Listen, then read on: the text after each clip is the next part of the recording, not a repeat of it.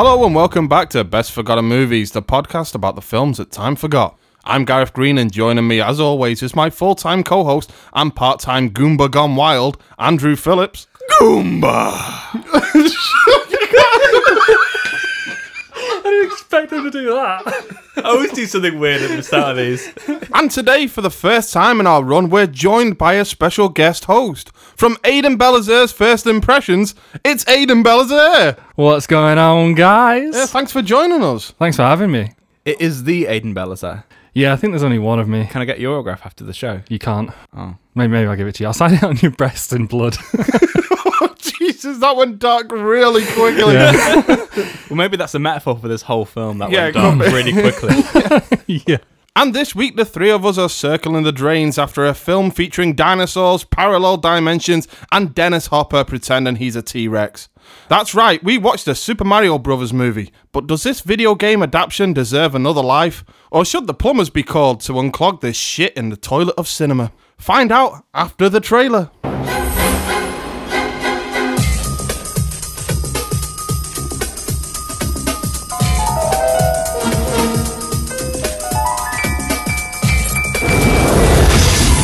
Where are we? I got a feeling we're not in Brooklyn no more.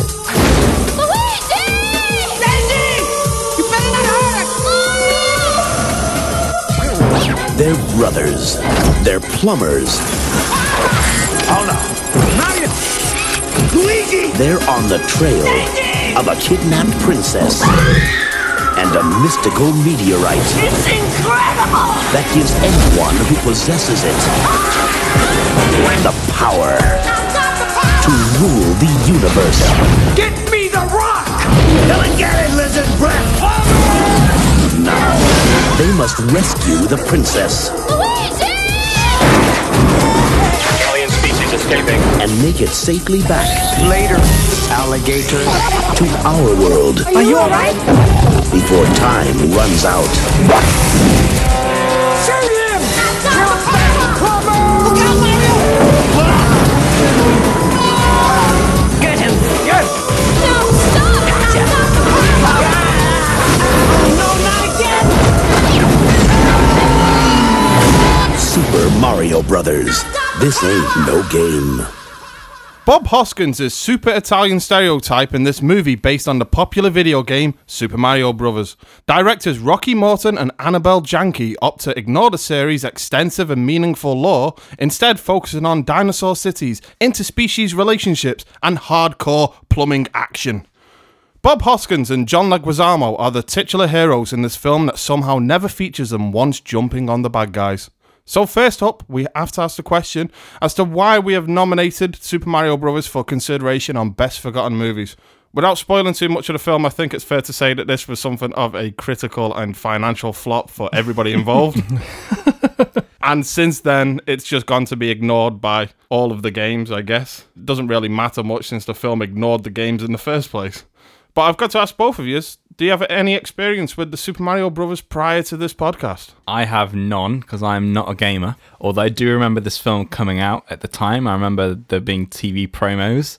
I just remember the weird vibe that it got. I was only 6 when it came out, but I remember it having a very strange reception as it was, and I even remember when it came out on video, it was always regarded as being a bit weird and very disconnected from the game, which I obviously knew. Apart from that, I never saw the film until recently, and then only in fits and starts, and this is the first time I actually saw it full length. So that's really my whole relationship with Mario. I mean, I've seen a couple of people play it, but I've never played it myself or had really any interest in it. Well, it's good to have somebody on that just has no experience with the game whatsoever. Yeah, that can so approach today it as a film. I'm just looking at it as a film. Yeah. I have, yeah. I've played all the early Mario games. The early Mario games. Yeah, Mario, the first one, on the Game Boy, on the SNES. 6 golden coins as well, when it starts to go of a bit. Course, yeah.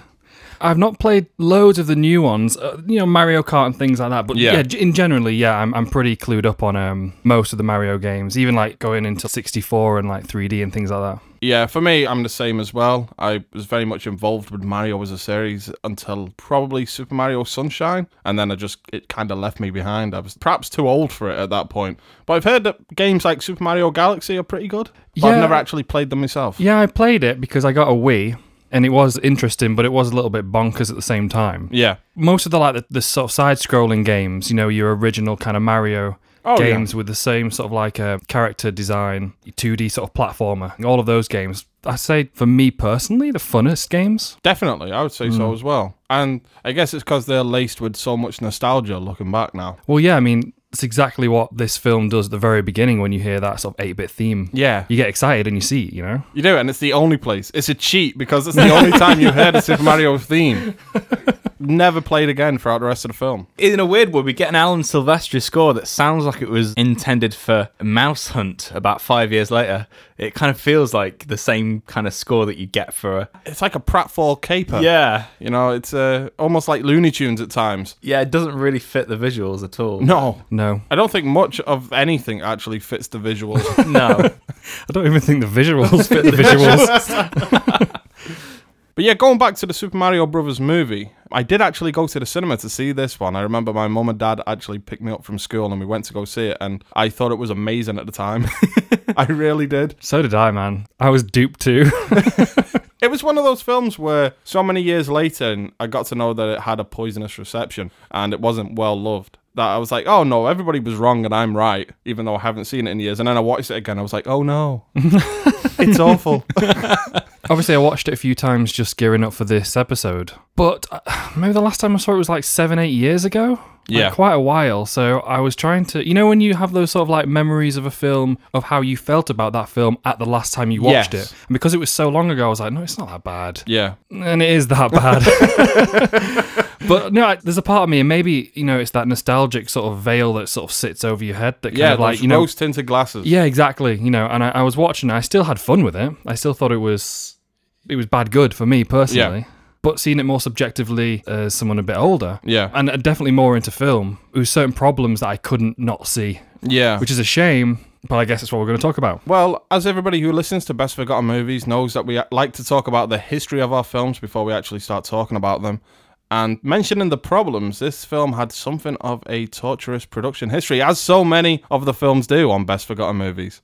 Okay, so I have been conducting the research on Super Mario Brothers, so I have a little history to really get into, and there are a few names that everybody must know. Roland Joff was the producer that bought the rights to the video game series after meeting with Shigeru Miyamoto, who is the creator of Super Mario Brothers. Now, there were many other people and many other studios bidding for the Super Mario Brothers property to turn it into a film, and amongst them was Disney.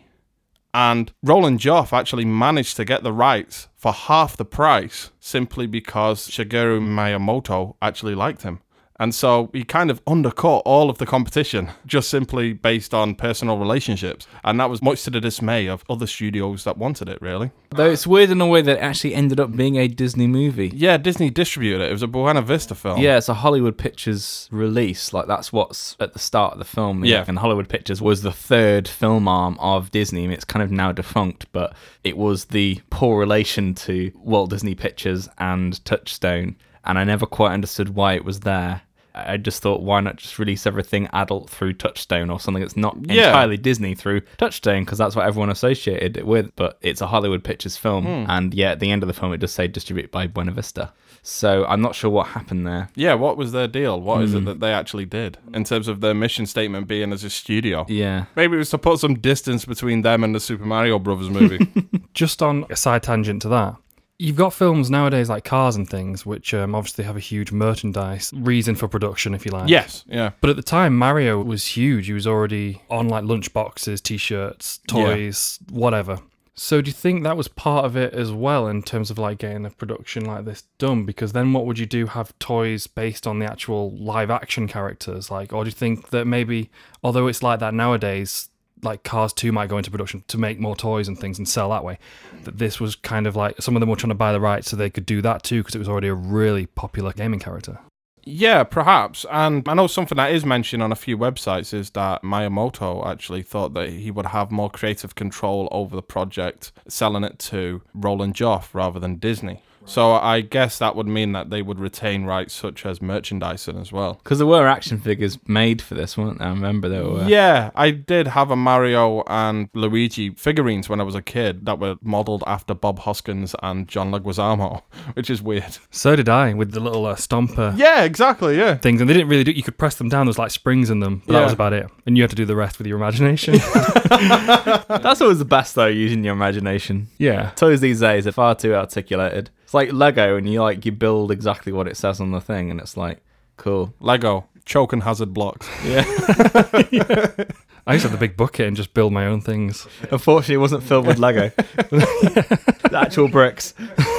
Did you used to make like Lego cars and then just drop them from high places just to see whose would break first? No. No. Okay, never mind. Oh, lost childhood.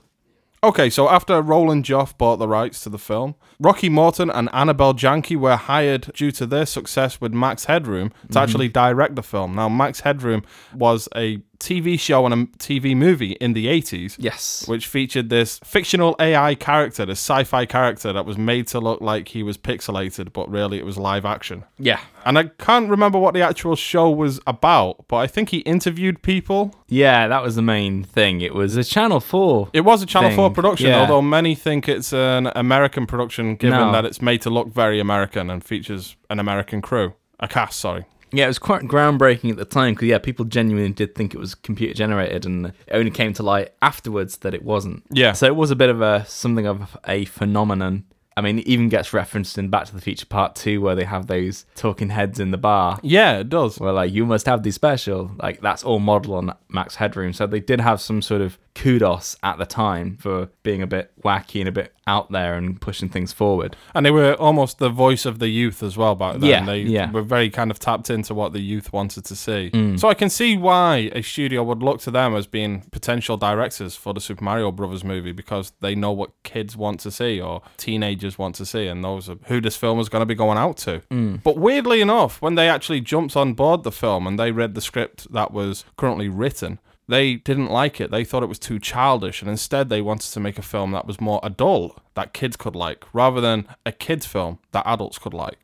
I guess to use a comparison, they wanted to make it more like Who Framed Roger Rabbit. Yeah. Which, again, is an adult film that kids can enjoy, even though it's got all these film noir elements in it. But because it's cartoons, it's like kids love it. So that script wasn't a shooting script. It has elements of it. Right. Because they jumped on board with their own ideas. And this is where the story of this film being a completely different idea that was retrofitted to fit the mold of Super Mario Brothers. But actually, there was a script already in place, and they jumped on board with their own ideas. And they kind of merged the two together and made this more adult film. Right. I keep saying adult film, but there was no...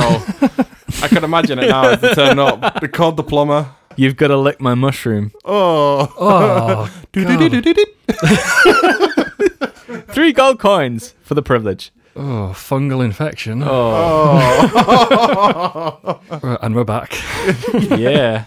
So... the script that they actually came up with apparently excited a lot of people involved in the production. Roland Joff really liked it. The directors obviously loved it. And they started to look at actors, and everybody knows they eventually cast Bob Hoskins as Super Mario and John Leguizamo as Luigi. And they also loved the script that was currently in place. Now, I want to talk about some other people that were actually touted to be characters in this film. And I just want your opinions on this, if that's all right. So, first off, somebody that heavily lobbied for the role of Mario was, in fact, Tom Hanks. The Tom Hanks. The Tom Hanks. Tom Hanks. Yes. One more time. Tom Hanks. I mean, if you think of Tom Hanks, where he was at that point in his career, I imagine this would have been touted as a potential production in the late 80s to early 90s. Yeah. So, Tom Hanks, known for comedies like Big at that point. Yeah, he's just a bit too lanky and a bit too young. I mean, Definitely. for Luigi, maybe. Yeah, I can see that, yeah. Not for Mario. Mario No. needs to be a short and stocky kind of guy. But here's the reason that they passed on him. Yeah. And it was that at the time, they didn't think he was a big enough box office draw. Well, after like Big After Big, and yeah. Splash and whatever else he was doing at the time. Big was very successful, right? Yeah, it was. It was, wasn't it? Yeah. But they didn't think he could carry a Hollywood film on his own. Well, and then he won the Oscar for Philadelphia. Yeah. Yeah. I can see why he'd want to do it. Just off the name alone, it was probably the biggest video game at the time, right? Definitely, yeah. I think what's happened here is a lot of these actors that were actually lobbying for the role of Mario or somebody in this film had kids that played the game. Yeah. Actually, I've got a fun bit of trivia just to tell you really quickly. Oh, go on. Yeah, it's just a little trivia fact off IMDb, so I'm not 100% it's accurate, but it sounds pretty accurate. Yeah. So Bob Hoskins didn't know the film was based on a really popular game until his son asked what he was working on after he'd read the script, and he was like, yeah, I'm working on a film called Super Mario Brothers, and his son immediately recognized it and showed him the computer game, and they played the game together on his son's Nintendo that he had in his house. Oh, that's cool. Yeah, that is a true fact. Yeah, that's a nice little story. I said true fact, it's a fact. Those false facts. Those false facts. And then this must have been a testament to how good this other script must have been, the fact that he signed for something that he didn't realize was based on a property. So he didn't sign for it based on what it could get him. Yeah, he didn't know who Mario was. He didn't know that it was already a big thing. So he had signed on to the script just based on the script. So other people that were actually interested in the role of Mario was Dustin Hoffman, and it was actually offered to Danny DeVito, which is more in the line of who I could expect to be playing Mario. Totally, I could see Danny DeVito. Definitely. And also, before Dennis Hopper was cast as King Koopa, the role was offered to Kevin Costner, who passed on it. No. It was offered to Michael Keaton. Been Batman. And finally, it was offered to Arnold Schwarzenegger. Get me those plumbers. Koopa. Koopa coins. I can just see that being like Bowser. Actually, that was how I knew you. Bowser! Mein Führer Bowser. But I can just see that being like a Mr. Freeze done 4 years early. Definitely, yeah. But it just would have overshadowed everything. Yeah. So, talking about this script that apparently excited everybody, as the production actually neared, the studio wasn't happy with that version of the film, and they had constantly pushed for it to be more childlike and kind of kiddish, really. I actually heard this on the documentary, that they constantly mention the studio, but they don't actually say which one it is, although I imagine it would be Disney. And in fact, they hired Ed Solomon, the writer of Bill and Ted's Excellent Adventure, to rewrite the script completely, despite the fact that sets had been built, storyboards had been drafted, and everybody was excited about this other version of the film.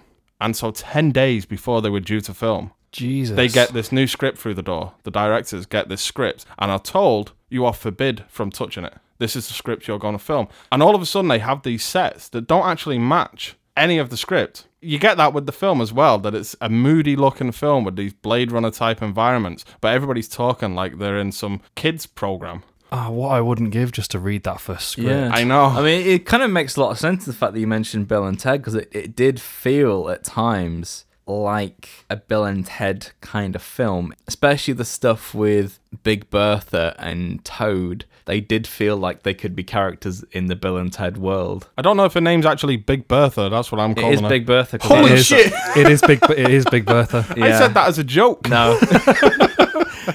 You're playing a character called Big Bertha. Oh, joy. We need somebody that's thin. So yeah, they had the script and actually the script itself didn't work because the whole story revolves around this meteorite fragment that King Koopa's after. And in the new version of the script they had, that meteorite fragment actually changed hands a number of times in between scenes. The writer simply forgot who had the meteorite at certain points. So they had this script with these giant continuity errors as well. And it became evident very quickly that they had to hire some new writers to just come in and make it work. So that kind of explains some of the problems with this film that are pretty evident when you watch it.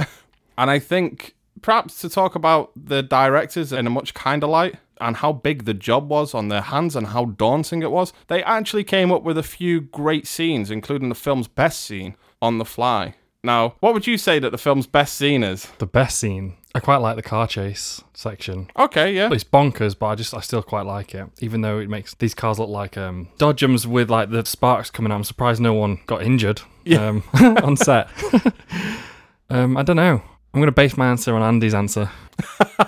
What's your favourite scene? Anything involving Goombas. Well, it was a scene involving Goombas. It was, in fact, the elevator scene. The elevator scene with the dancing. The swaying, yeah. He turned up on the day. They had no script for it. It simply said that the Mario Brothers entered an elevator, and that was it. So they had to come up with something for them to do while they were in the elevator. And he emptied the room. He told everybody that he wanted an extended break just to storyboard this scene out very quickly. And instead, he said he just sat there and thought about what to do next. And he decided, oh, well, they're like snakes, aren't they? These reptiles. So let's say they get hypnotized by the music and they start swaying. And it became like almost a recurring thing in the film as they went on towards the end. They're constantly getting hypnotized. When everything's good at the end as well, once, Koopa's been destroyed and whatnot, and they're like painting over the propaganda posters, that's it. And then you do see there's a bit where there's like a line of the Goombas. Yeah. And they're all just like swaying in a line, so maybe they had to tie back to that as well, which is quite nice. What happens to the Goombas and the lizard people? Do they get turned back at the end? No, I don't think they do. They never show. These are the genuine people. These are people that have been devolved. As soon as Koopa's dead, it seems that like certain things are undone, but then others aren't. Yeah. Maybe that's the sequel, I'm not sure. Yeah. That they never made and allude to quite heavily. But they have a machine to reverse all of this stuff. We never see it get used. I mean, surely they're just the devolve gun. It can be an evolve gun as well. Exactly. Right? It does show that it can. Yeah, it'd be easy for them just to walk around and shoot. In fact, they do it at one point. They evolve two of the characters in the film, Iggy and whatever he's called. Spike. Iggy and Spike. Yeah, they evolve them. So they speak like British people all of a sudden for some reason. Oh, yes, I'll have a cup of tea, thank you. Yeah. That's just intelligence. I mean, you can't be intelligent, obviously, without a well-spoken British Without being accent. Clearly, yeah. they've never watched the Jeremy Kyle show. Or listen to this podcast. And finally, my last bit of information I have for this part of the podcast is that Rocky Morton and Annabelle Janke, the directors, were forced out of the production once the film had completed shooting, and Roland Joff and the cinematographer Dean Semler actually took over as directors when it came to reshoots. And I think they tried to make the film funnier. And there's a lot of ADR in this film as well. Everybody seems to speak. I'd say at least 70% of the dialogue in this film is ADR. It's people speaking without the lips moving or with the back to the camera. The worst scene for that is when they're in the truck at the beginning before it's they've gone so over obvious. to the Mushroom Kingdom or Koopoville or whatever it's called. Yeah, it's painfully obvious. They're driving down and he's talking about what's the rival plumber group? The Capellis. Capellis. Capellis, that's the one, yeah. And they're talking about, or they're just talking in general. And the amount of times you can see like the side of the faces and they're obviously not talking. Yeah. They just put this whole unnecessary, really, conversation in there. And it's just so bad. It's just bants, mate. Banter. And I mean, the thing with that whole, like, plumber competition thing, and I'm like, plumbing doesn't work like this. I've actually wrote that down in my notes, is that when has plumbing been this competitive? Where it's like people racing for the same job. Are you kidding? No, like one time, like I hired a plumber out, and another plumber turned up, and then outside one had a trident and a net, and the other had a sword and shield. And the victor came in. And, that's how it works. How did they even intercept these calls? Are they just like sitting outside plumbing places with their scanners? Like, It's not. They're not making fucking Nightcrawler or something like that. It's not that kind of a gig. they're fucking plumbers. They turn up and they fix people's pipes. That isn't a euphemism. That's literally what they do. Yeah, one of them's just plugged into the phone line going, "Okay, boss, we got one. Let's go."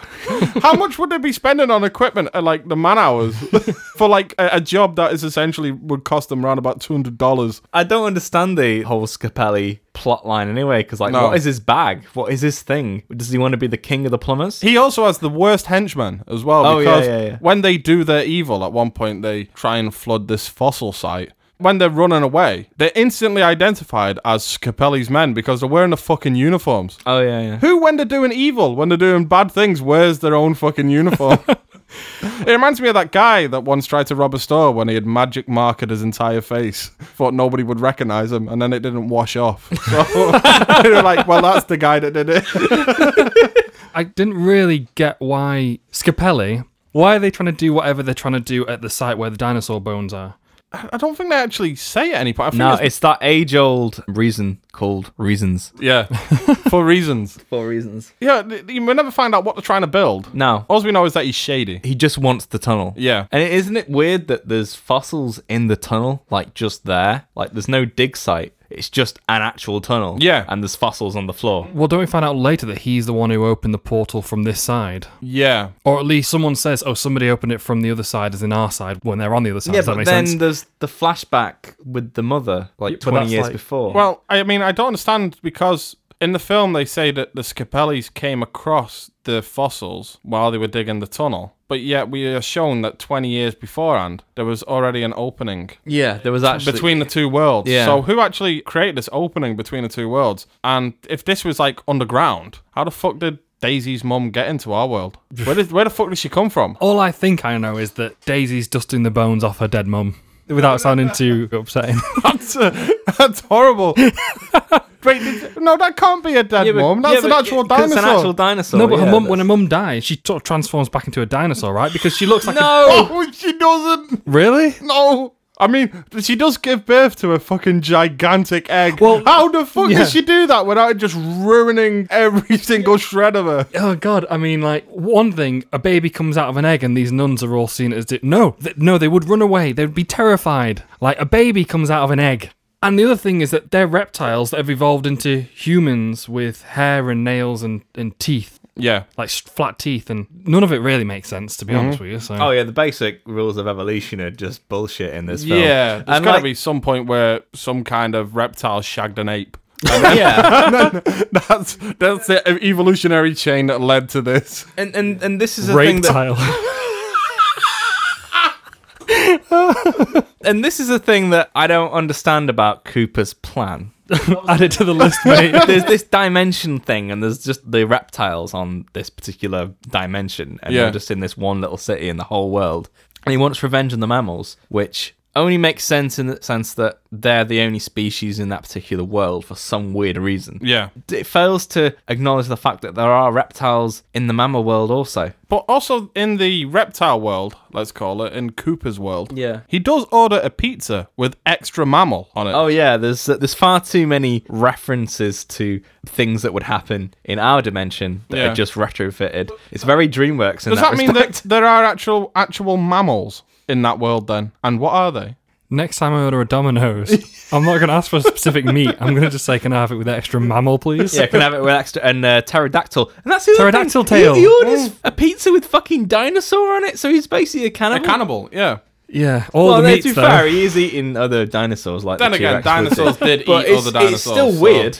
And also, I don't get why in the street scenes there seem to be varying levels of evolved beings. Yeah, there are people that are very reptilian looking and have things on the faces and Yeah. scales and whatnot. And then there are people that are just people. Yeah. But like punks and goths and shit. And they do an odd, like, little course twitch they or a do. hiss or something like that. Like Aunt Petunia later on when she does that shake of her head. I forgot Yeah. she was in it. Yeah. I think the problem is that they could have maybe made things a little bit more clearer by setting at least a few rules. I think at one point there's probably been a script that had rules on it, that had a world that they had created. And then when it actually came to film, it became less about the script and more about just making it funny or making it through the actual production day to day. Yeah. In any way they can. I was thinking maybe some of the main characters would have had more lizardy features, and maybe it'd have been told that, oh, this Yeah. is too horrific looking, just make them look like humans.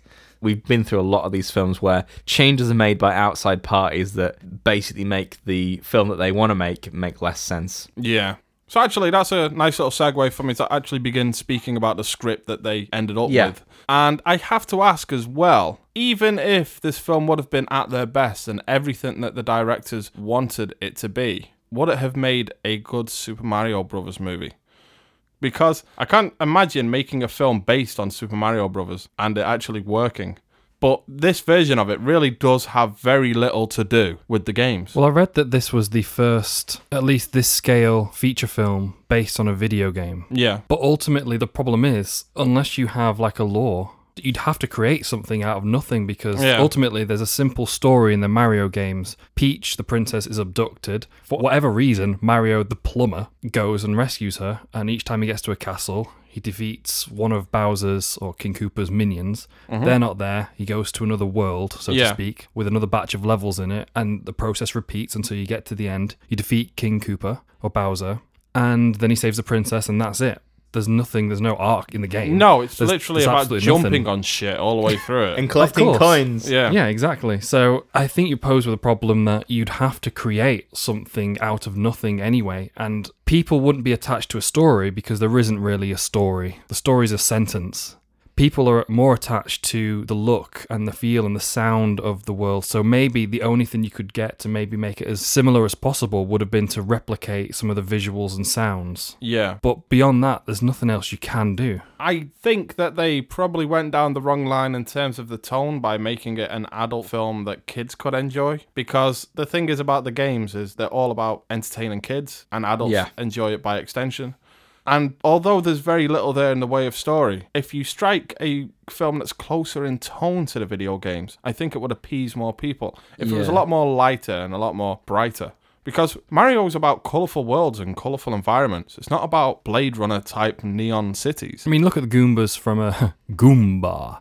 Look at the Goombas from the game, and then look at the Goombas as they appear in the film. Yeah. Forget the film existed, so to speak, or when it was in pre-production. You put those two pictures up next to each other, you would never say they're related. There is that game with the Goombas where they are circular, but they don't look anything like that. It's just the heads. I mean, even Toad is a punky musician. Yeah, he's like some alternative folk star Yeah. with his guitar and harmonica, and he's simply got a swirl around his head. Yeah, and that's about it, whereas Toad's one of the biggest characters from the franchise. I think it's just, again, they've just taken the names and just put them on random elements. And there are things in there that do look or have some kind of connection to the game counterpart, but it's superficial. It's completely superficial. However, I do think that if they would have gone with the previous script that they had, it still would have made a more interesting film than the one that they ended up with. It does sound like it excited everybody involved. Everybody wanted to make that version of the film, and then that was kind of, the rug was pulled from under them 10 days before they were due to shoot. It's almost like Fantastic Four in that way, in that even at its best, it probably wouldn't have been a good Fantastic Four film, but it would have been a more interesting film than the one they ended up with. And what they've ended up with is neither faithful to the game, and it's neither interesting. Yeah. I agree, totally. They're unfortunately in that middle ground, which sucks. We come across this so very often in the podcast, where it's films that, or at least studios, that fail to commit to certain visions in some way, and just end up making a film that appeases nobody as a result. And this version of Super Mario Bros., it would have been a risk, but at least they could have ended up with something at the end of the day, and not this flop that they did. Yeah, and the problem is maybe sometimes when they put too much behind the fact that it's a popular character or a popular franchise, so it's going to sell anyway. So it doesn't really matter as much that we focus on a really interesting story, for example, because we know we're going to get people coming in, sitting down on seats and paying money. Yeah. Maybe the other script might not have been that faithful to a degree, but it would have been a really interesting story, which I guess if people were getting excited about it, that speaks for itself in a way. In a weird way as well, because it's much more prevalent these days. Bar a couple of comic book adaptations, this was the first film that was genuinely based on a brand. Yeah. Rather than anything solid. I mean, even with the comic book films, you had reams of stories that you could source from. This is just based on a brand. And obviously, we're seeing a lot of films like this now, like obviously with your Angry Birds and things like Monopoly and fucking Battleship and stuff like that, where they're based on brands. But we have also seen where it works with the Lego movie. Oh, yeah. Because I kept thinking of the Lego movie when I was watching Super Mario Bros. As a film that did this, but worked. Yeah, I'd say the Lego movie is an exception to the rule. Definitely. You've got to look at who's involved Lord as well. and Miller on there, so basically anything they touch is unconventional and generally turns to gold. I'll say that now, they'll produce a really shit film now, because I've said that. But they have made a career out of turning really risky and potentially awful properties into true slices of gold. Yeah. But that's about their interesting take on it. Like the Lego movie, without spoiling anything, just the way it ends up, I thought it was really unique. I didn't think they were going to go down that route. And it just kind of spoke to the nostalgia value of playing with Lego and how I felt as a kid and things like that. And I think that's what hit a lot of people in that way. And they knew that, and it was very clever what they did. Rather than just being creative, it was intelligent. Yeah, they actually made a film about Lego itself, not about Lego characters or anything like that. It's got all of that in it, but it's about the feeling that you get when you play with Lego. The creativity and how it makes you feel. Yeah, which is great. And I somehow doubt that the sequels will ever return to that idea again. No, they're already trying to milk it dry with all these spin-offs like Batman and stuff like that, which I'm definitely going to go see. It's earned the benefit of the doubt so far, but I'm not as comfortable with where it's going. No, it's like catching lightning in a bottle with that kind of stuff. And yeah, when you start losing the people that made it special, that's when things start to go awry. But as a brand film where you've got very little content to actually go on, it must have been a strange experience adapting this in the first place, which is why it ended up probably going so wrong, because no one really knew what to do with this or what would work and what wouldn't work. So they're kind of very much feeling around in the dark with this one. Well, I think it's something that studios haven't really got past in terms of video game movies, because we haven't really had an incredibly successful one, perhaps other than the Lara Croft series, Lara Croft Tomb Raider series, that is. Again, they weren't critically well received, but the first one made money. It was for a while the biggest video game movie. But having said that, I think these days, because of the way that video games have evolved, not to use a pun because we're using that a lot today, but Yes. It's gonna be far easier to adapt a current video game than it would have been back then, because even though I still think a lot of video games generally have B-movie plots, it's far easier to adapt them into actual fully functioning films with their storylines. Yeah. Computer games now, they're like movies or television seasons, I suppose, because of the length of them in and of themselves. Like the Uncharted series, it's like playing a film, an action-adventure film, like Indiana Jones kind of, or The Last of Us. Oh, definitely. There's some sections in that game that just really get you. And it's a beautiful looking game, it plays nice, but you play that game for the characters and the story. And it's come so far as a storytelling medium, the video game industry. Yeah. And there are now entirely new ways of telling stories that are being explored. Every single year we get all these different kinds, even on an indie game scale. Anyway, returning to Super Mario Brothers. We've had our video game divergent thing, so it was necessary. Has anybody got any flaws that they would like to speak about? Well, I'm obviously looking at this film from an outsider's perspective. I mean, I know very little about Mario other than I know the character names, which is probably what all Mario is anyway. But it is definitely a film that falls between two stools and apes off other films. I mean, obviously you've got your Jurassic Park references in there. I mean, I'm not quite sure how long the scale would have been when they knew about Jurassic Park and that coming out. But I'm not sure whether that was in the filmmakers' minds or in some of the production in their mindset to tie in with this whole dinosaur thing, because it does feel very strange to tie Super Mario Brothers in. I mean, I know there's like lizard creatures in Super Mario, but there's no direct references to dinosaurs in the game. Yeah, because is Bowser or King Koopa in the game actually a lizard, or is he a dragon? I always saw him as a big lizard rather than a dinosaur, but then again, a dinosaur is just a big lizard, right? So to speak. But he wasn't made to look like a cartoon dinosaur. I thought he looked like a Japanese dragon, but squat. And he breathes fire as well, doesn't he? Yeah, Fireballs. exactly, yeah. Interesting about Jurassic Park, though, is like, for example, as terrifying as Jurassic Park made the raptors, I did like the creature design on Yoshi. I thought he was cute. Yeah. Oh, yeah. Patrick Tatopoulos did the creature design on Yoshi. Yeah. I actually think he's one of the best looking creatures in the film.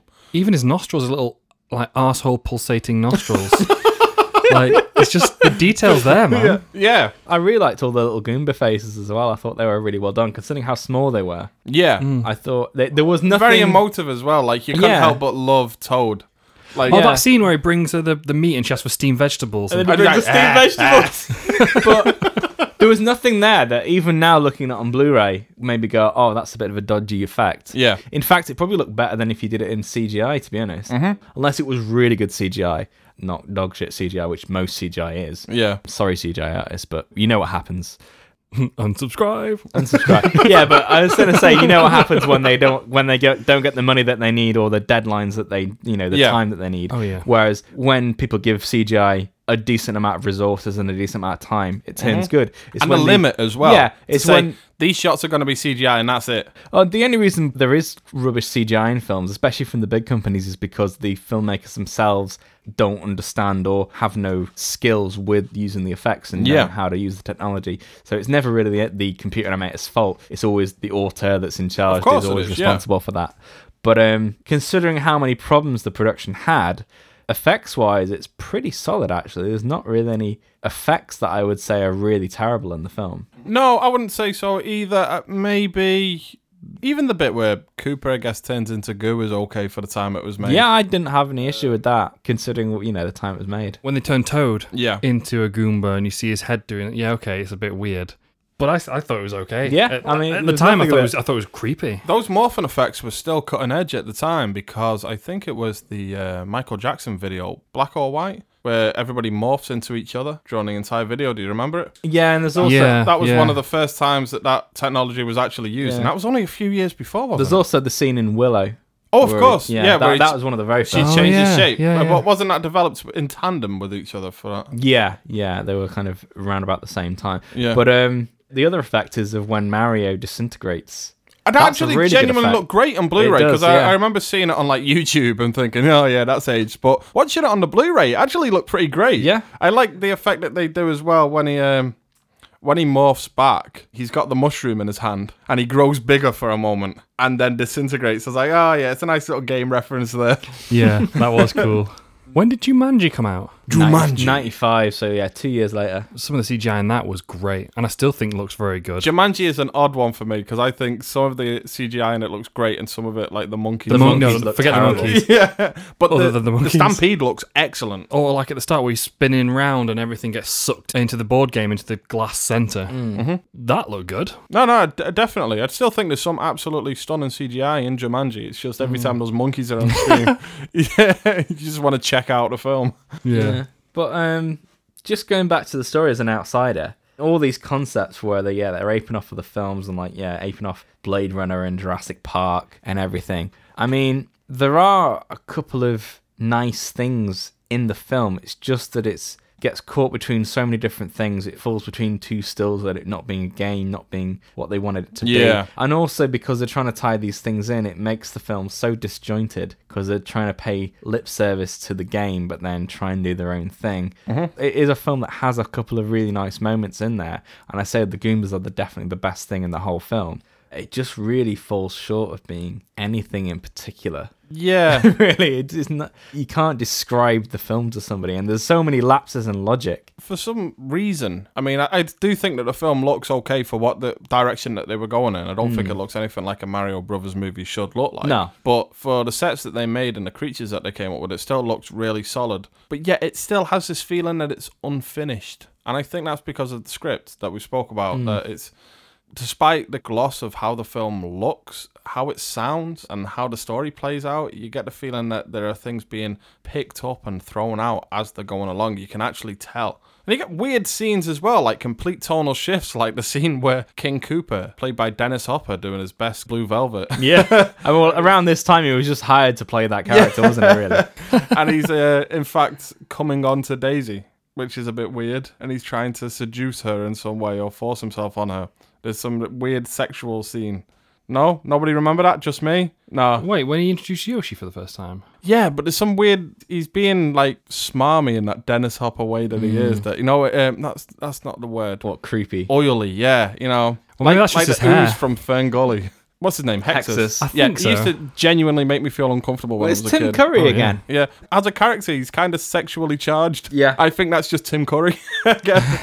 Tim Curry can't do anything where he isn't that kind of Even when he's just voicing something, he's slimy in that way. He does like suck on like pipes. Yeah, and, it like really made me Oh, uncomfortable. isn't that the scene where we have the CGI tongue as well? Yeah, that's With the the- one. the Yeah, yeah. CGI lizard tongue, That's which it. It looks quite shows good. the CGI tongue and stuff. Yeah. Yeah, like it's a little sexual thing going on. It's like, ugh. he's a randy lizard. Yeah. Yeah. I'm still trying to get past the fact that the women in this world give birth to giant eggs.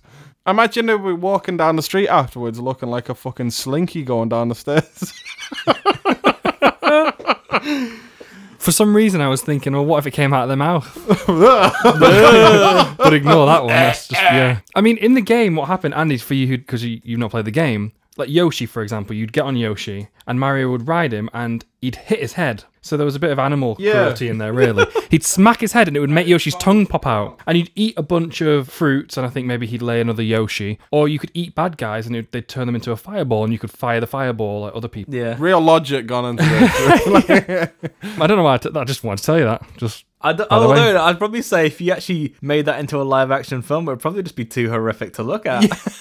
You've got animal cruelty, you've got eating people and then turn them into fireballs, and it's just To be fair, the film does have some pretty bad scenes with Yoshi. I mean, he is treated cruelly. How come everybody we love in this film is treated so badly? Like, we like that one Goomba that's Toad. We like Yoshi. Yoshi's stabbed Toad is set on fire. Yeah. Yeah. This is traumatic. True. I was like, Toad's definitely got severe burns by the end of this film. Did they turn? They don't He's turn on him fire back, do for they? a long time. He stays Goomba. Yeah, they decide that they're not going to turn them back for some No. reason. You know what I think needed to happen with the Goombas? Like, you see in a few films where, like, the main protagonist will defeat the bad guy, but the finishing blow is, like, someone that he's done wrong to who isn't the main protagonist, right? Mm-hmm. Mario could have, like, practically beaten him in the fight, and then, like, the Goombas finish him off. Yeah. It needed something like that for their arc to show that they're not completely there's still something stupid. up there as well. Yeah, You exactly. needed Toad to become the leader of the Goombas and obviously Revolt. lead them through his music because that's what they all liked. And then, revolt against Koopa, who's created them. Mm-hmm. That would have been a nice little thing because, again, like they were the thing that worked the best in the film. So Definitely. they really should have featured more significantly in the main thread of the story.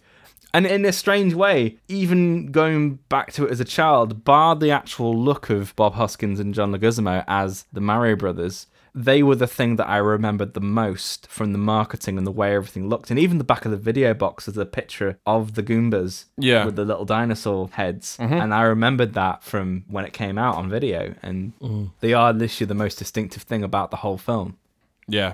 But yeah, for me, the two biggest things that I remember from it is the Goombas and also the song they use, you know, that open the door, get on the floor, everybody walk the dinosaur. Not was. What? That's the name of the band. Oh, right. I thought I'd said something wrong. No.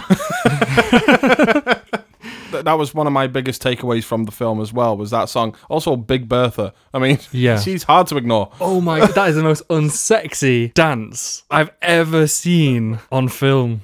I'm talking about the dance between Mario and Big Bertha where he has to bite in her cleavage to get the meteorite. Yeah. It made me feel very uncomfortable. Yeah, salty. It's like, I was very upset with my erection in that scene. I wasn't. Oh, Big Bertha. She just does it for me, man. Yeah. I don't get her character anyway, because like 1 minute she's like pinching stuff off people, and then the other minute she's in love with Mario and then wants to help them. Yeah. And then she's like just a mean bouncer. I think she likes Mario's raw animal advances. magnetism. Yeah, just it's that Bob Hoskins' pure sexual energy. You know, it's like when she sees him across the club, it's like that scene in Guardians of the Galaxy where Chris Pratt doesn't have his top on; he's just been sprayed when he first gets caught. I mean, it's almost identical in terms of sexuality. Definitely. Well, I think the thing is with that particular character she is such a plot mechanic. It's a character that's just there to take away something, give it back, and then help them in time of need. There's no other point to that character. I think she was somebody that they actually came up with on the fly, because I think that was when they were having trouble with where the meteorite was and who had it. They just decided they'll come up with this character that just has it. And I think that's why her role is so inconsistent. Yeah. They needed it to be somewhere while they were captured in prison and while they had that meeting with Koopa. So it needed to just be somewhere, didn't it? So they didn't have to worry about it. Exactly.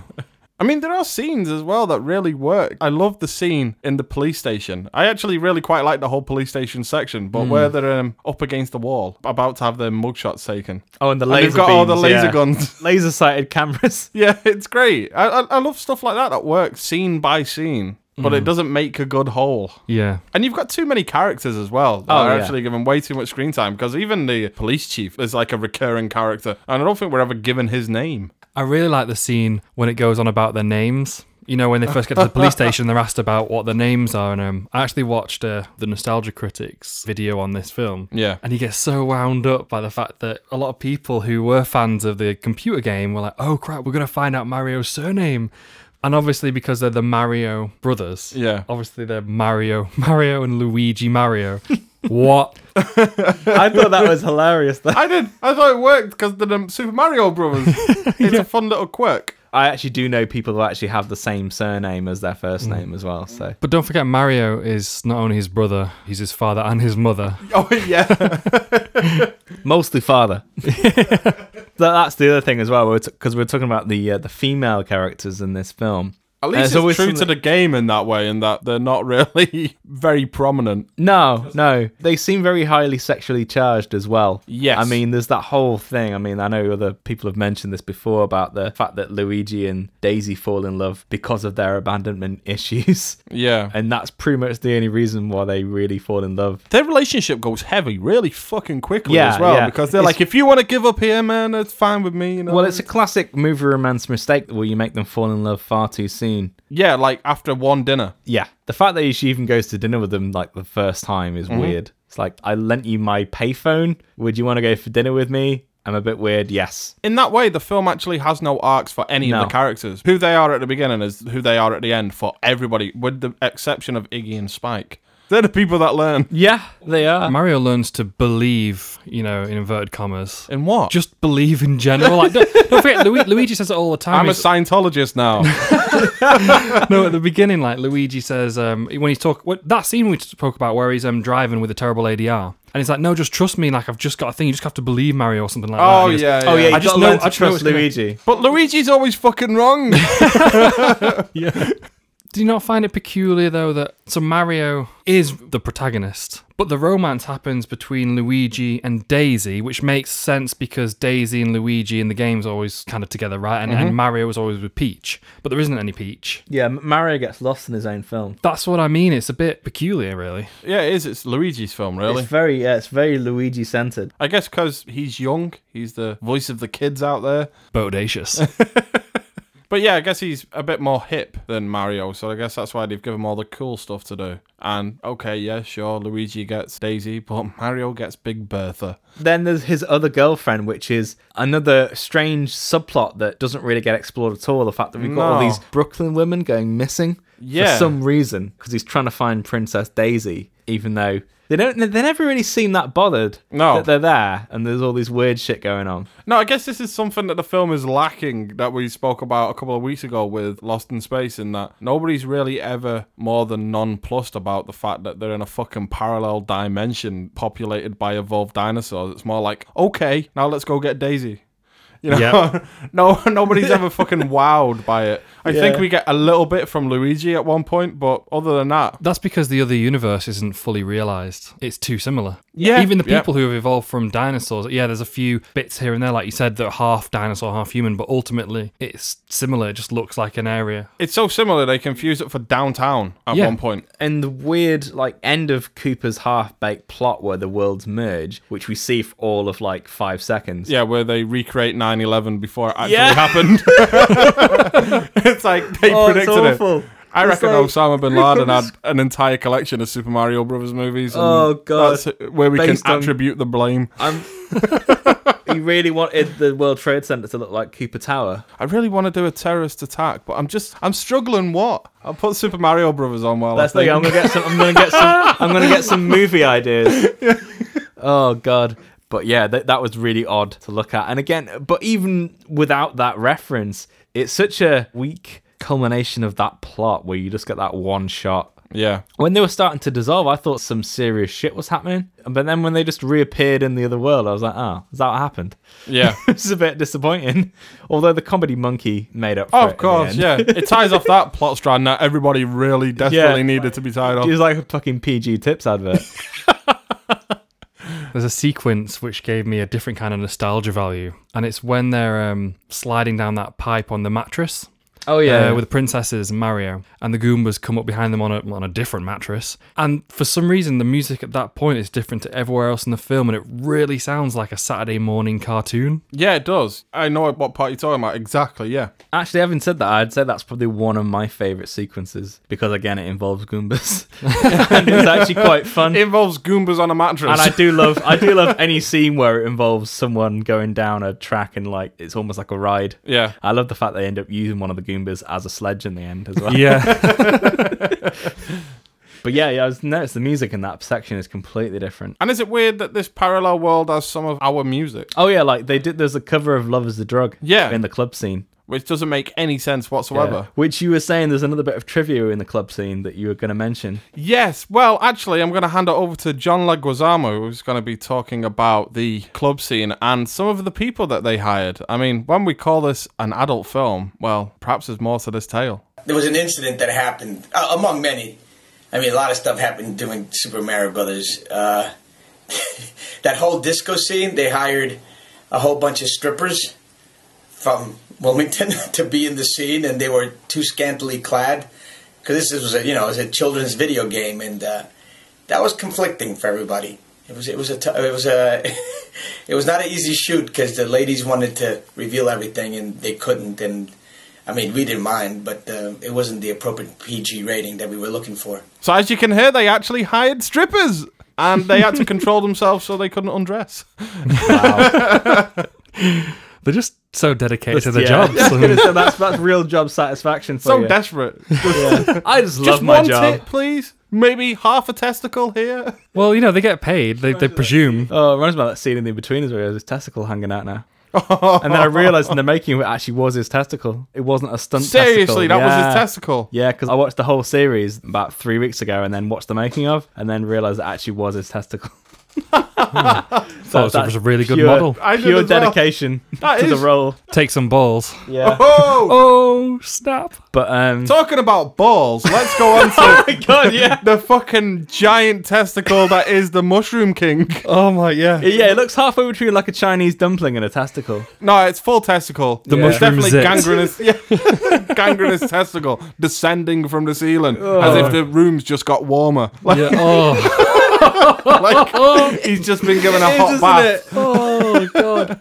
And like, oh no, the temperature's going down. Go back up. It really is when they're touching it now as well. I've seen it in a different light. Can we say that we've all seen Lance Henriksen's ball now? That's the weirdest cameo I've ever seen. Yeah, it is. He evolves back again by magic, seemingly as well. Yeah. From a testicle, and then it has one line to say. Yeah, I'd say he does add a quirk himself. Lance Henriksen actually came up with the Rice Krispies in his hand when he coughs and all his dust comes out. That was Lance Henriksen. He said, "Get me a handful of Rice Krispies, I'll make this better." And that's what he did. That's my motto in life. Yeah. Get on a t-shirt. But he did that as a favour to the producer Roland Joff. That was how that came to be. Oh, right. Yeah. He starts like brushing himself off, like he's not too perplexed with the fact that he's been, a testicle No. Yeah, he's for just however like, long. He's just like, love those plumbers. How does he know it was the fucking plumbers? I guess he's everywhere, been isn't sent. he? Yeah. Well, and that's the other thing. If he's devolved into being basically goo or primordial soup, how do they have any kind of sentient intelligence anyway? Because that's the whole point of him devolving things anyway. All he's done is turned him into another form. Life finds a way. There's a bit I always found funny later on. Obviously Luigi's understanding that the fungus is trying to help them communicate. Yeah. And there's a bit, where the mushrooms are like moving. He goes, "It's trying to communicate," and the first thing he does is pull it off. Yeah. Not anymore. It's not Luigi. You could have always said, "Go, ow." This would be good with a fettuccine. That was my dick! When he comes back at the end, he's not got an ear. Damn you, Luigi. He just comes back and he's like, "Kill me!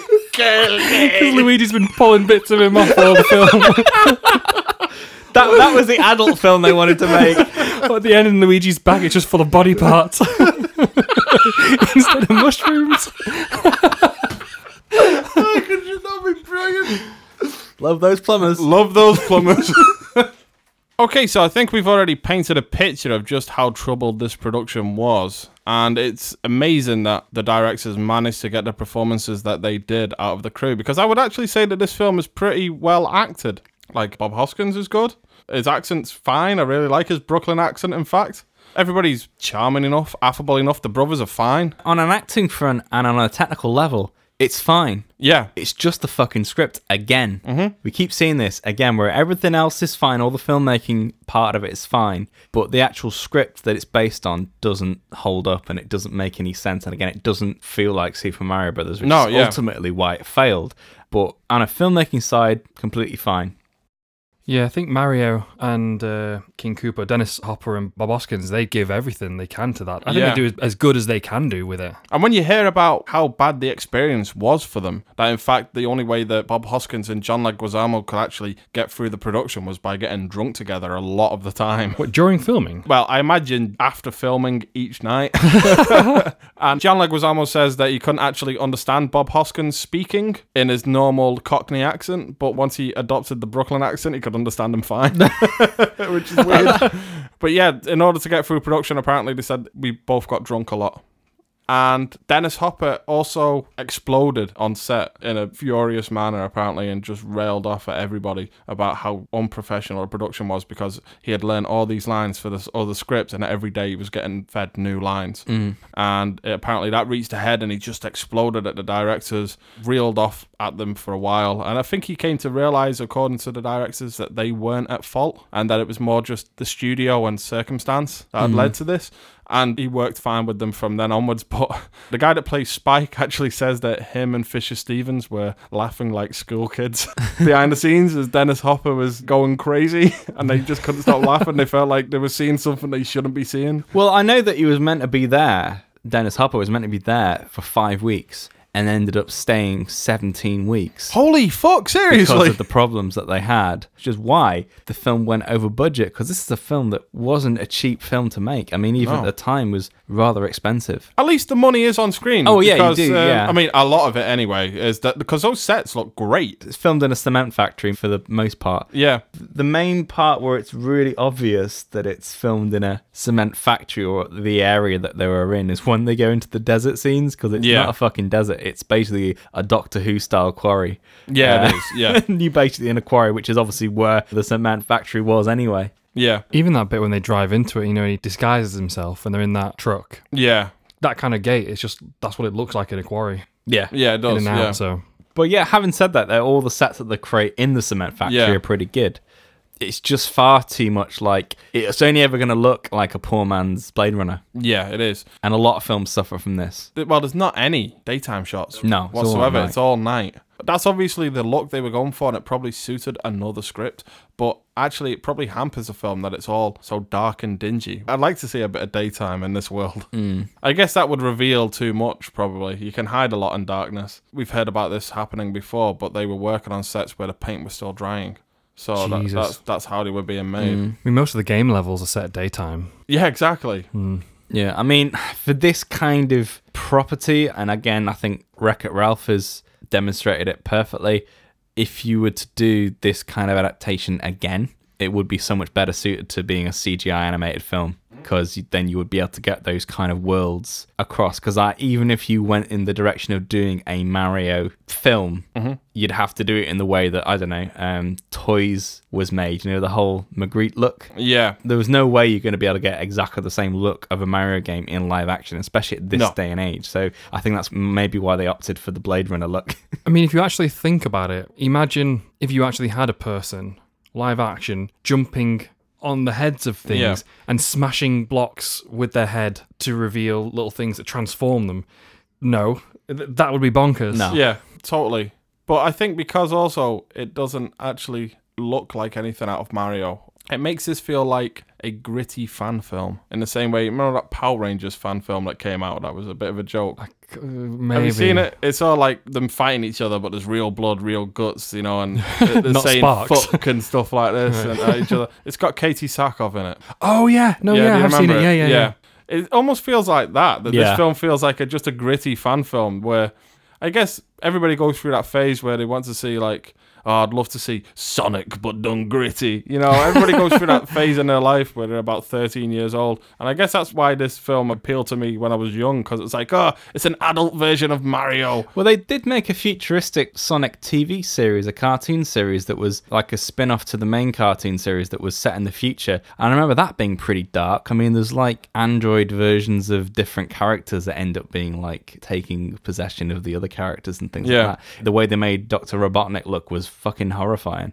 I remember that from being a kid because it scared the shit out of me. But yeah, it's all around from that period, like mid-90s, where they didn't quite know what they were going to do with video games. It's weird because in the 90s, all these films had this similar moody look to them, like they were all trying to riff on the films of the 80s. I mean, I know you mentioned Mad Max Thunderdome, that this reminded you of that. It's like that aesthetically, and Blade Runner, and Hollywood went through this phase of really trying to cash in on that in the 90s with the Super Mario Brothers, and Tank Girl is another one that we've covered on this show. We got all these post-apocalyptic MTV movies almost. Well, Street Fighter did it Street as well Fighter, when they did definitely, that. yeah. So.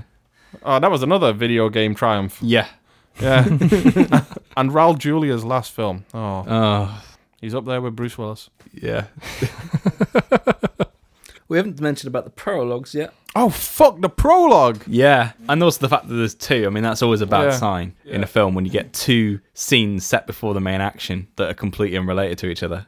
I'm not sure whether this is part of the fact that they never really got the script completely sorted to explain the actual plot of the film, which doesn't make sense in the first place, but they have this disembodied narrator who's actually Dan Castellaneta. Is it? It's Mr. Homer Simpson himself. He narrates that whole opening section that's done in the 8-bit graphics, and it bears no relation to anything else in the film stylistically, or other than the fact that it's a Brooklyn accent. Yeah. Although I do find it quite amusing that the dinosaurs have Brooklyn accents as well. 65 million years ago. because it's Brooklyn anyway. But it's just a really odd way to start a film. It was actually added very late in the day. Yeah, it was. I think it was part of Roland Joff's reshoots. I think they had found during test screenings that people were unsure of what was going on when it started, so they just came up with this on the fly, and it's fucking awful. It's got this horrible optical effect as well of the meteorite striking Earth. I mean, it's clearly just static for most of the time, just being zoomed in. Yeah. I mean, it starts off with that sort of multicolored kind of logo, doesn't it? Yeah. And you've got the original Mario music, Yeah. or at least a version of it. And then, as you said, it kicks into this sort of like 8-bit kind of graphic style bullshit. But I always did like, as a kid, the last line, which is, what if they found a way back? Douche! Title. Yeah. Now, not so much. When I was a youngster. It's a trailer. It's like trailer dialogue. That they should have been on the trailer, not in the film. The problem is that if you create another dimension that's equal, that's like a copy, Yeah. what's the problem? They just live there. Why do they need to find a way back? They'll have the exact same resources, the exact same space. It almost sounds like they've got like it's split in two, but it didn't split in two fairly. Like we got the normal one, they got some shitty 'cause it's resource like- light planet or The something. thing that I don't understand was when you only see the map of the world. And it's all the desert globe. apart from one Yeah, city. and I don't understand because obviously the asteroid hit in both places or else we wouldn't be here. Yeah. So why is their world so devastated and why is our world as it is? They should be exactly the same as each other. There should be some other reason they want to come over, not because their planet's depleted of resources or been like really, really fucked by the asteroid. But then again, they kidnap loads of princesses, so to speak, instead of just taking the meteorite. Surely it'd be easy just to go and snap it from around her neck and take that back over. Of course, He doesn't need Daisy for any reason. He just needs No. the meteorite. I don't think you can really talk about the plot inconsistencies because there's no answer to them and you'll just go crazy. It's so inconsistent. Exactly. and you never really find out why Cooper has overthrown the royal family other than the fact that he's overthrown the royal family because he's Mr. Bad Guy. Yeah, we don't even get an idea of where he's come from No. or how he's risen to power. Yeah. It just makes my head dinosaur. You are not allowed on this podcast again. You have broke the cardinal rule. But when you start unraveling the plot, the whole thing falls apart. It does. There's no internal logic or reasoning or motivation behind any of the things that happen in the story. It's one of those stories where things just happen. It's a film where scene by scene it's and then that happened, and then that happened, and then that. It's not because of this, that happened, and because of that, this happened. There's no chain reaction. It's just a series of things that keep happening next to each other. The situation is just an empty conduit for these characters to be able to do something. Yeah. Shame, but it is what it is, So now that we've stomped all over the Super Mario Brothers, it's time for us to move on. So, how did this film come to be forgotten? Well, perhaps there are some clues in the stats and facts. First up, it's over to the critics. And I have the Rotten Tomato score, and it has a very healthy rating of 15%. Yeah. Wow. With an average rating of 3.7 out of 10. And that's after 33 reviews, so that's a fair number of reviews for a film from 93. The critics' consensus from Rotten Tomatoes is that despite flashy sets and special effects, Super Mario Bros. Is too light on story and substance to be anything more than a novelty. It's hard to disagree with that, really. No, that's pretty much spot on. And the audience score is 28%, and the average rating is 2.4 out of 5, so I guess it's got a lot of twos. And for the first of our reviews this week, we have a clip from Ebert and Siskel as they sum up their experience with Super Mario Bros. Over to them. Our next movie is a film version of a popular video game. It's called Super Mario Brothers, and it doesn't work at all. This movie isn't either high or low tech enough. It's not as dazzling or as involving as the cutting-edge video games that would like to mirror, and it doesn't have the traditional movie elements like compelling characters or a fresh story. I also can't figure out exactly what age group this movie was made for. I guess I didn't like it. Bob Hoskins and John Leguizamo play the Mario brothers, two Brooklyn plumbers who fall into an alternative universe where they try to rescue an abducted college student named Daisy, played by Samantha Mathis. The bad guy in this film is a Lizard King, played by Dennis Hopper, the movie villain du jour these days. Some of the minor characters are cute. I like the Goombas, Hopper's helpers with pinheads and big overcoats. And right there you see the problem. This movie can't decide whether it wants to be a flesh and blood film or a real video game. That kind of chase is boring compared with the urgency of a real video game where you're under constant pressure of time and your quarters running out. It takes a lot more imagination than what's been attempted with Super Mario Brothers to make a high-tech movie transfer. Yeah, this movie wasn't imagined correctly at the outset. They didn't start out with a vision of what it was going to be even before they did everything else. And so you look at the movie and you see millions of dollars on the screen of special effects and all of those customized cars and that other world that they've created and everything else, and it doesn't add up to anything. It's just a lot of people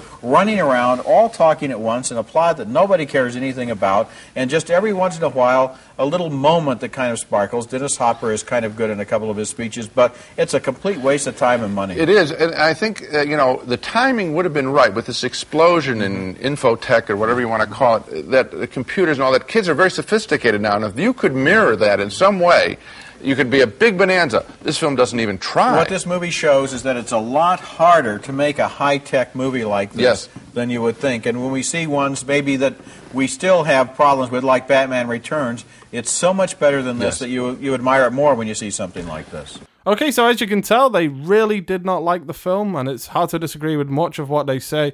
I think I disagree overall with Roger Ebert's view that video games don't rate as an art form. I think he was behind the times in that way, and perhaps a little bit too rooted in cinema. He couldn't see the potential. That's just typical of a new art form. Yeah, a new art form. Sometimes people can't quite accept. And especially when it's a fledgling art form where it's not quite found its feet yet. Because video games, well, classic video games as people see them now, are very slight in terms of what they actually achieve as a storytelling medium. I mean, they don't really do anything at all, which is probably why he felt justified in saying that. But obviously looking now where video games have come, it's a completely different story. So I think that's just a common view of the time of people of a certain age. Yeah, because video games are really at a point that, say, silent films were. To give a comparison, look how far we've come with films from the silent era. And that's what video games were at this point in time in the 90s. I mean, they probably weren't even in the silent era. They were probably in the bit where, they were doing the demonstration of the train going really I was just going to say that. really fast down. And the people move out of the way. And just a moving head talking, like that kind of thing. They were at that kind of level, especially when you get even earlier into the 80s. It's really rudimentary stuff. I could see why people would say that, though, at the time. Not anymore. No. I think it's impossible to say it now. But at the time, I mean, you've just got the most simplest story to serve a computer game narrative, which is just levels and getting to the end and completing the game. So I can see why, especially certain critics, would critique it that way. Yeah.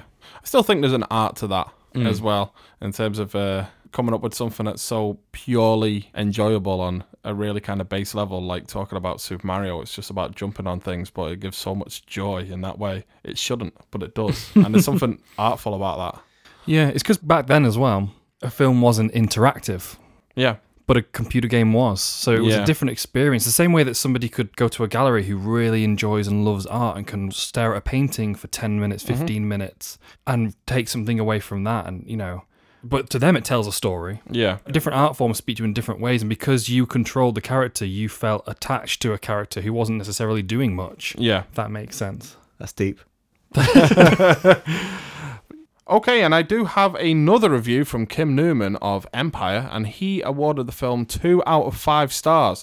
And he says, occasionally the special effects raise some interest, but there is never any sense that this is more than a technical showreel interspersed with Three Stooges cast-offs. Produced by Jake Eberts and Roland Joff, usually so keen on serious quality subjects, and directed by the husband and wife team who gave you lots of music videos and Max Headroom, this poor imitation of a 90s blockbuster stumbles from start and winds up flat in the dirt. Game over, man. Game over. Wow. So that's what Kim Newman has to say. I'm amazed that he's awarded it 2 stars. I guess they're for the technical aspects of the film. Yeah, I think it was awarding any kind of technical filmmaking merit there.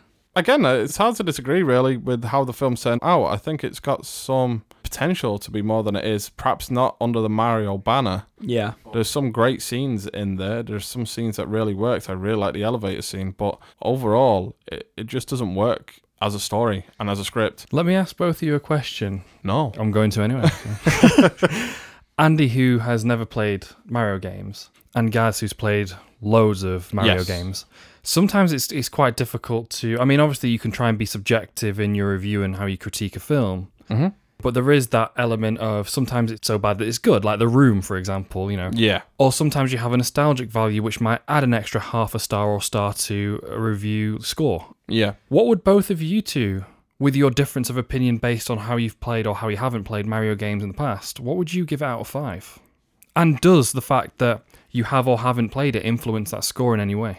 Well, I think for me it does, because I'm looking at it from the perspective of how could they interpret the Super Mario Brothers this way? How has that character become this character? How have these things become these elements? And I guess I'm always approaching it from that perspective. And I do enjoy this film in a so bad it's good way. And it does interest me. But in the same way that I guess it's like watching a car crash happen. I know it's not good to see, but I can't take my eyes off it. You know? Yes. And that's how I look at Super Mario. And I'm knowing the games is part of that. But I also think you could perhaps enjoy it in the same way without having played the games. It just takes one element away.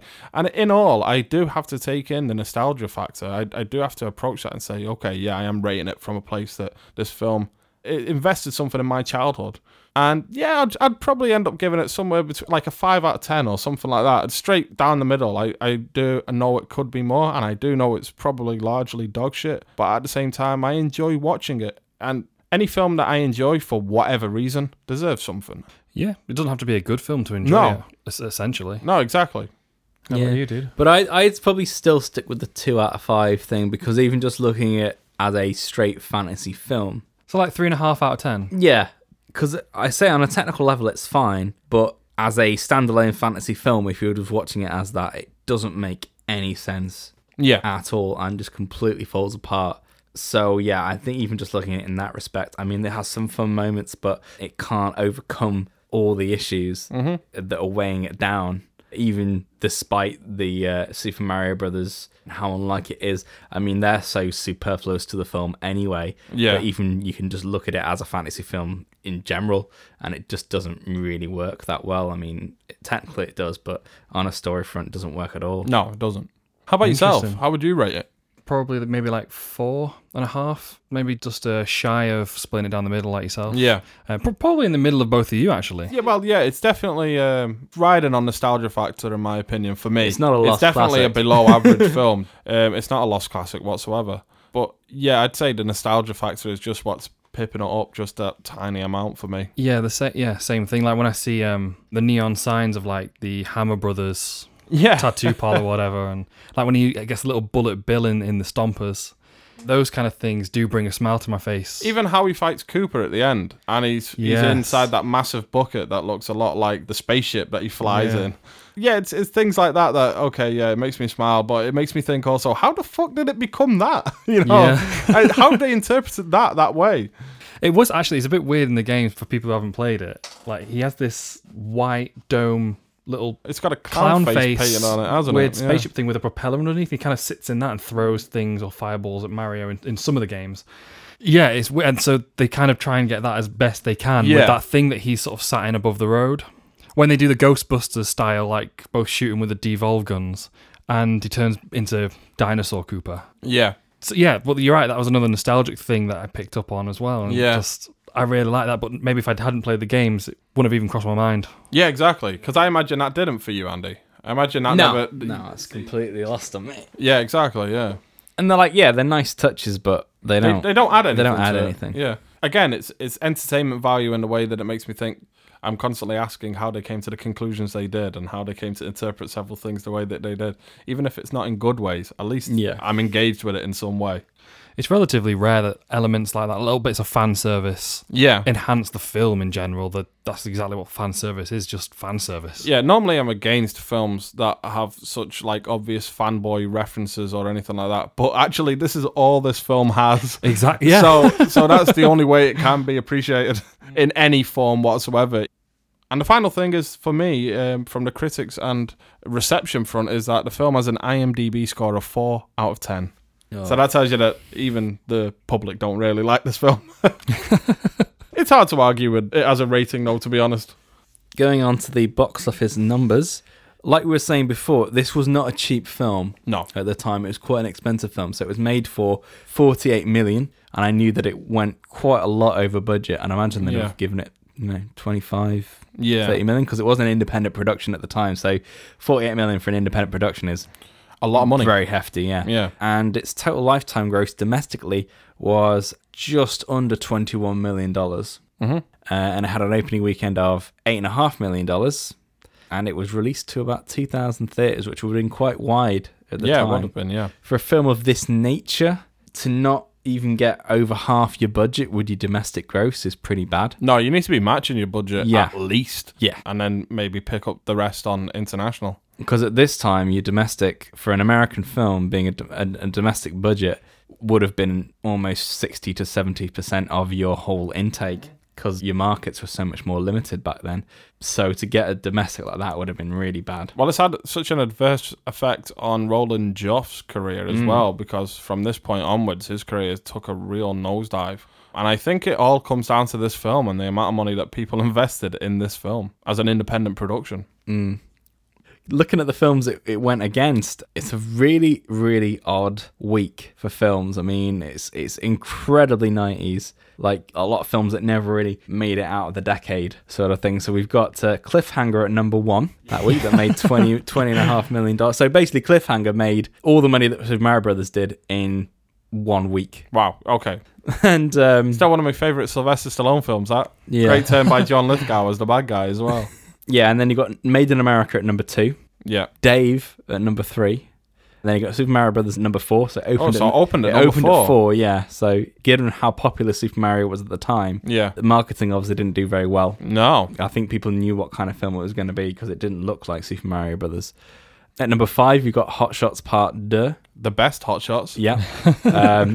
Sliver. It's an erotic thriller at a time when erotic thrillers were a dime a dozen. We've got, at number 7, we've got Menace to Society. I used to think that was a sequel. Yeah, to Menace. It looks like a sequel. Honestly. Or like Step Up to Das Streets. Yeah, exactly, yeah. I genuinely thought Menace to Society was a sequel to Menace. Yeah. I never watched it because I hadn't seen the first. Menace. Oh, we've got Indecent Proposal at number 8. And then we've got Dragon, the Bruce Lee story at number 9. I like that. Yeah. You have angered the dragon. And that's not a quote. No. Good. And then we've got Posse at number 10, which I've never heard of. Never heard of. No. Not even a massive week apart from Cliffhanger, really. And it can't even perform well with those films. Yeah. You think their advertising would be their main focus from a business point of view to get the Super Mario brand out there and get bums on seats that way. But I think it's because it didn't look so much like the game that they obviously had problems merging the two together. Reconciling the two. It felt so detached from the video game or the way the video game looked that there was no way they were going to be able to meet in the middle. I mean, this is a problem with video game adaptations anyway, because there's always this problem that, we'll make a film out of a video game, it'll be huge because all the gamers will come and see it. And they always forget that gamers don't generally go and see films at the cinema. They like staying at home. Yeah, it needs to appeal to more. Yeah. Yeah. To give an example on that, not about staying at home, I mean like, off the back of a game franchise. I've never played World of Warcraft. No. And the trailer really doesn't excite me or interest me. Have you seen it? Yes. Yeah. I mean, it looks pretty epic and, but I don't know. There's just, it seems like other things that have been before it, so to speak. It's because we're at a point where these films are a dime a dozen in terms of these fantasy epics. And everybody's riding a kind of burnout after the Hobbit films. We don't really need to see this type of film for a while. And especially done in this type of way where it looks very over-reliant on CGI. And I don't mean that as a slight against CGI, because I think some of the CGI in the Warcraft trailer, some of it looks absolutely stunning. Yeah. But in the visuals, there's nothing being offered that we haven't already seen before. No. It needed a few years breathing space at least, especially coming straight on the heels of The Hobbit. But the one thing that's making me excited in that film is just the name, and that's Duncan Jones. Because I haven't seen a Duncan Jones film yet that I didn't like, and he's made at least one masterpiece. Which he's got the two films, Moon and Source Code, and Moon is a genuine masterpiece in my opinion. And Source Code is a really good, very enjoyable little thriller. Yeah, I like Source Code. And so inventive. I want to see Warcraft to see what he can do with it. But that trailer, whoever's cut that trailer, perhaps it isn't doing the film justice. No. But I have faith in Duncan Jones. Okay, so before I ask the questions, I'm just going to do a quick whip around. Is there any... We're asking for his money now. Yeah. Is there anything that you want to add? Anything that we forgot? You know, any tidbit of information? I think I have one that we've forgotten so far. And that's just the simple element of the Devo chamber. Can we have a little clip of Devo under this? Because I'm always puzzled why they didn't have any Devo on the fucking soundtrack, seeing as it considering they're constantly saying Devo and Devo gun and Devo chamber. Let's just play Whip It underneath this section. Well, there is a part in this scene where they go into the Devo chamber, and it's this machine where they can make people evolve or devolve. And it says what period it can make people devolve to, so whether it's Jurassic or Cretaceous or whatever, and it has this primordial soup one, I guess. Whatever they turn it to, this voice says what it is that it's going to devolve someone into. And it always seems surprised. Like, there's a scene where it goes, they're about to turn Toad into a Goomba. And they make him turn it to Cretaceous, and it goes, ooh, Cretaceous. I mean, this is the fucking artificial intelligence in a machine. Why is it like surprised? And, Cretaceous period. It's fabulous. That's what it is. But yeah, that's the only thing that I forgot to add, and it was important enough, damn it, that I had to get it in here. Yeah. Why just the heads? I don't understand that. The other thing as well, we were talking about before, just on a technical level, obviously they needed it technically to get the people inside to operate them, but why did it make them taller as well? Like, way, way taller than they would have been in the past. And the other thing is, did you notice after he'd been changed into a Goomba, his whole costume changed? So when he went into the chamber, he was dressed as Toad. And then when he came out, he had the suit on the and whole red... Have you never... No, clothes evolve and devolve as well. Oh, yeah. I mean, of come on, course. guys. I also noticed that he's still got the same swirl on his head. As a Goomba, he's still got this... That aside, why did they put this harmonica back on him? And also the fact that you keep hearing the harmonica, he never fucking plays it. You never actually see his lips going on the harmonica playing it. No, you There's don't. loads of shots where it just plays magically. Yeah, there's a bit where he's just, when he's got the plate of meat and he goes out and Aunt Petunia comes in, as he's walking away, it's like he just goes into like some harmonica solo as he's walking out of the room. Yeah. Like, I'd actually have to say that's probably my favourite little scene when he brings back the steamed vegetables. I love it. I think that's a brilliant. And then he gets set on fire. It's so distressing. You know what? There's no other character in the film that's I as actually genuinely joyous cared about as Toad the Goomba. Yeah, I felt bad for him when he set on fire. I was like, put him out. I genuinely did. Just that kindness that radiates off him when he brings back those steamed vegetables. He's a fucking dinosaur, man, that actually went off and steamed some vegetables. I want to see that scene of him in the kitchen waiting. Good chopping.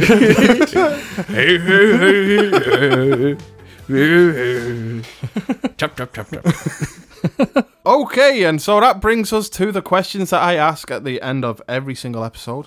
And first up, are you guys any closer to understanding why Super Mario Brothers has been forgotten?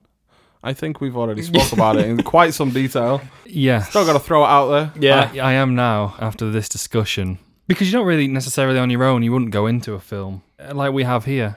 But from a technical point of view, and definitely from a script point of view, and from a nostalgic point of view, just basically every single point of view. I can... It falls short. Yeah, well, unfortunately it does, yeah. Well, I think so as well. I think it's just because it tries to appeal to everybody and ends up appealing to no one.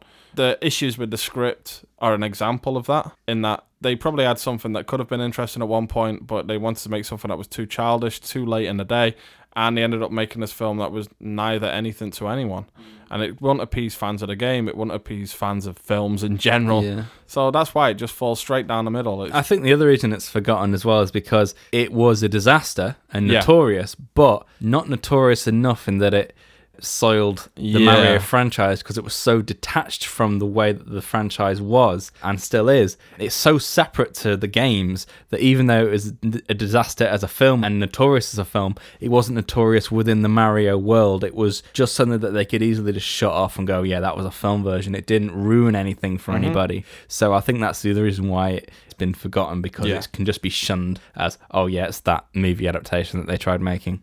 Plus, it's the only one as well. There hasn't been another one yet to bring this back in the spotlight in a big way. So there are rumors that Disney are involved in trying to make a Super Mario Brothers movie.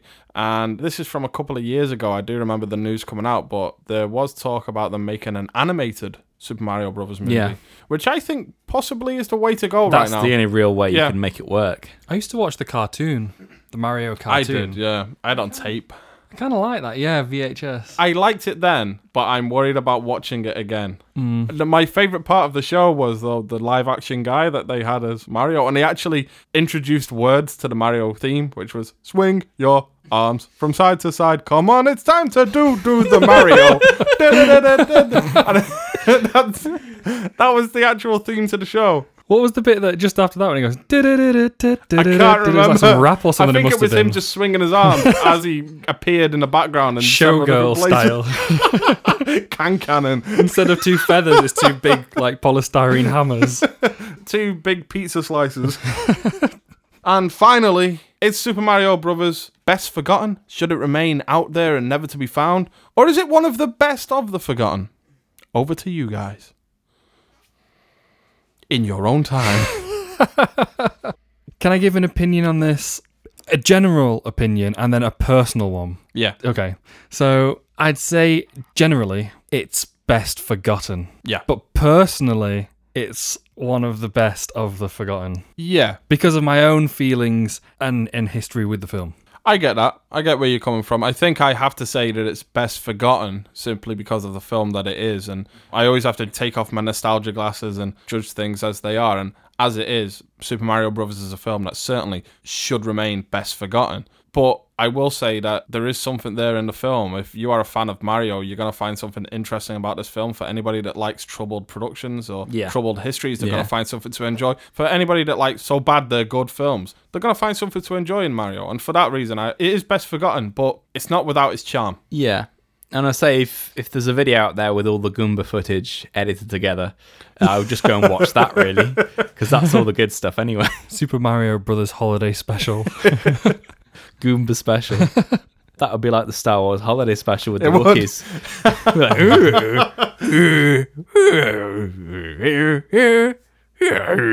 Yeah.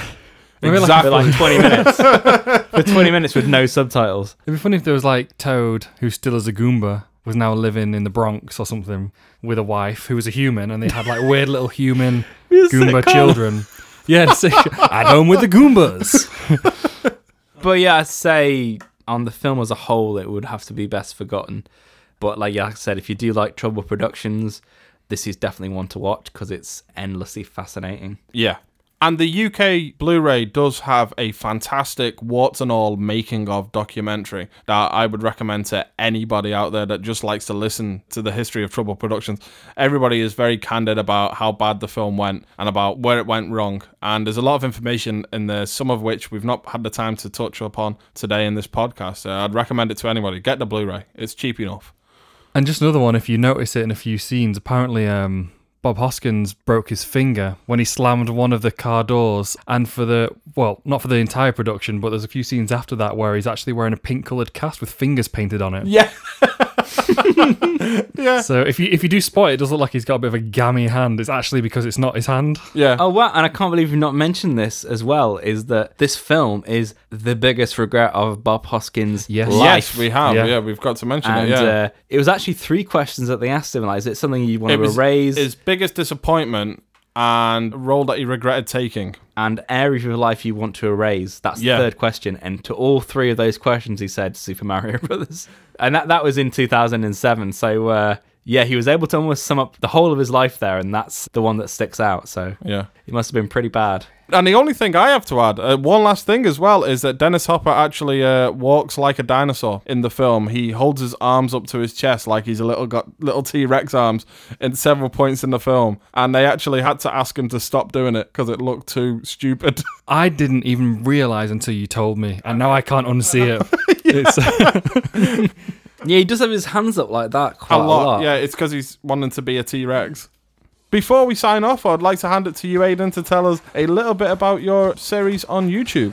Yeah, so basically it's called First Impressions.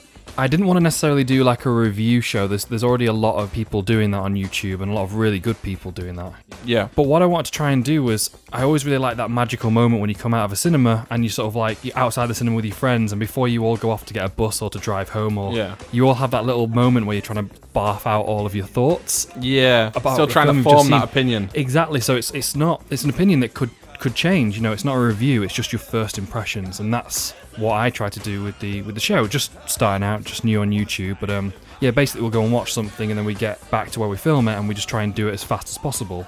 So it is literally just our first impressions, and every now and again have a guest on it, like you came on the Star Wars episode. Yeah, it did. Yeah, it was a good time. Which was really funny. So it's on YouTube. You can just, if you search my name, Aidan Belazaire, that will probably come up with it better than if you've searched First Impressions at the moment. Yeah. And yeah, if you search First Impressions, movies, TV and games into Facebook, you'll find the Facebook page. We're just growing at the moment, so if anyone does go through and watch anything, you know, share it out and subscribe. That would really help out. That's the main thing at the moment, trying to get more eyes on it. And yeah, definitely get you guys back on that in the future. Yeah, I'm looking forward to it. Mm-hmm. Well, thanks for joining us today. You've been an excellent guest. We've really enjoyed your company. But we're not going to ask you back. So. No, it's a no from us. Is my presenting style best forgotten? Or? But no, it's been really nice to come and do something off camera as well. And I listened to you guys a lot beforehand. So yeah, it was really nice doing something a little bit different for me, and to be able to get into a film so deep. Yeah, and meaningful. Yeah, with this deep and meaningful film was an awesome experience. So thank you guys. Okay, and that's all we have time for on this week's episode of Best Forgotten Movies. Be sure to like, share and subscribe. You can also find us on Facebook and Twitter at B4Movies, so please do get in touch with suggestions for possible episodes. Also, if you have the time to help us continue grow our fan base, please rate and subscribe to our podcast page found in the iTunes store. We'll be back with our next episode as we plunge into a dark world of dark alleyways, amnesia and dark alleyways in Alex Proyer's Dark City. Until then, it's bye from everyone here at Best Forgotten Movies, and thanks for listening.